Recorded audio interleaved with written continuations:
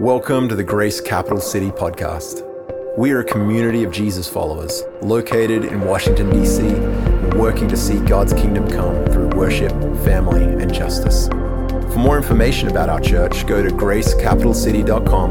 But in the meantime, we hope you enjoyed this week's message.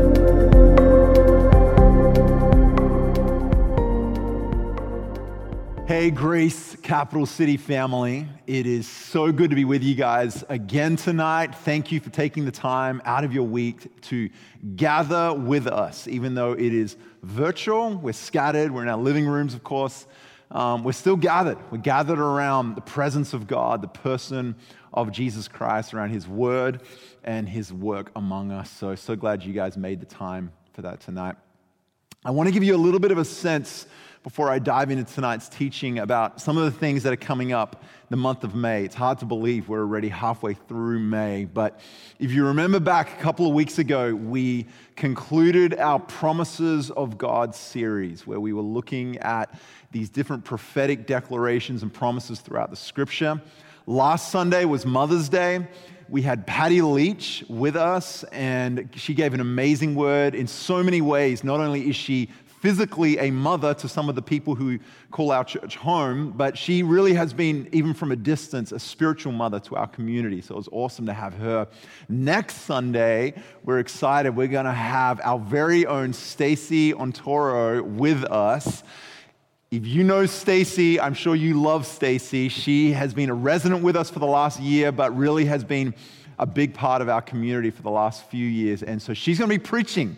And we're excited about that. She's finishing up her seminary study, and we just thought this was a great opportunity for her to give a word to our church, and so make sure you check in for that. And then the following Sunday, this is the last Sunday of May, is Pentecost Sunday. Of course, Pentecost is a huge moment in the calendar of the church. It's when we remember the giving of the Holy Spirit and the birthing of the Christian church. And so we're going to be gathering with all the Grace churches, the Grace family of churches, for one gathering, one service together, and that's going to be Sunday, May 31st, so I encourage you to jump in for that one as well. So those are some things coming up. Tonight we're going to be in the book of Ecclesiastes, and this is really a standalone message, but I felt stirred to teach from this passage tonight. And one of the reasons I was reminded about this passage is because as a core team, our staff, our residents, some of the leaders in our church, we've been journeying through the book of 1 Kings. And the beginning of 1 Kings, we start getting this insight again into the life of a man named Solomon. If you know about Solomon, you know Solomon was the son of David. He was one of the most famous kings of Israel, and he was also one of the most prolific writers of the Old Testament. He wrote the book of Proverbs, he wrote the book of Song of Songs, and he also wrote this book, Ecclesiastes. And there's some really, I just believe, powerful revelation that comes out of what Solomon writes here, but not only what he writes, also who he was as a man and the journey of his life. I really think there's something God wants to speak to us about through that tonight. So we're going to be in Ecclesiastes chapter 1, verses 1 through 11. Go ahead and open your Bibles there or flip in your phone to your Bible app, whatever it is you use. But Ecclesiastes chapter 1, verses 1 through 11. And it says, "The words of the teacher, son of David, king in Jerusalem.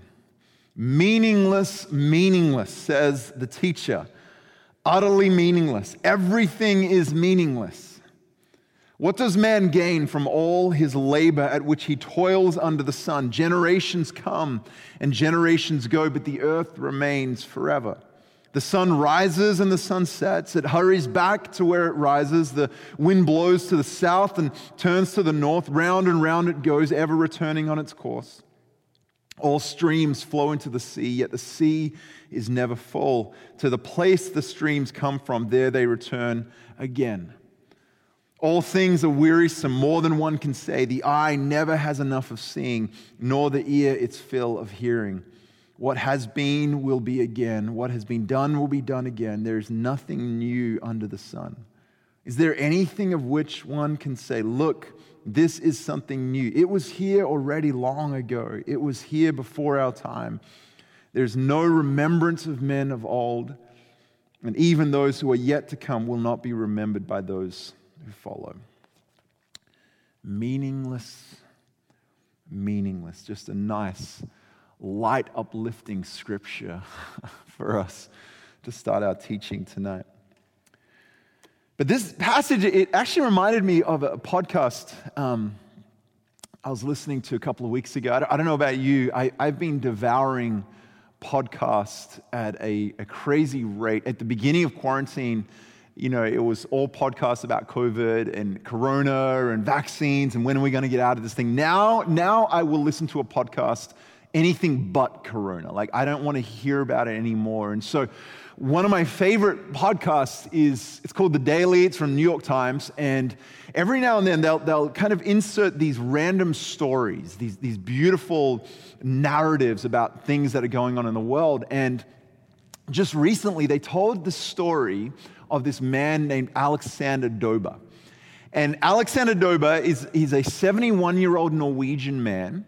And he was the first person to kayak solo across the Atlantic Ocean, which is absolutely mind-blowing to me. I said kayak, by the way. That means like sitting in a tiny little boat with a paddle, paddling across the ocean from the coast of the US to the coast of France. This guy's 71 years old, right? It's unbelievable. And one of the things, honestly, that was so fascinating to me about his story is his reason for doing it. And his reason was centered in a quest for meaning. This guy is getting to the latter years of his life.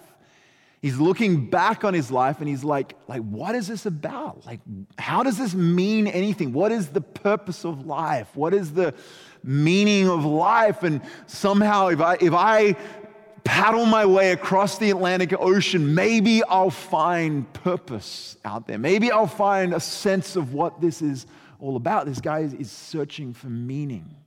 Finds himself asking these questions about meaninglessness, about purposelessness. And honestly, even just thinking about the season that we find ourselves in, right? I think we could very easily ask ourselves the same kind of questions. Like, quarantine it kind of reminds me of that Bill Murray movie, Groundhog Day. I don't know if you've seen that one. That's an amazing movie. The premise of the whole movie is a guy gets trapped living the same day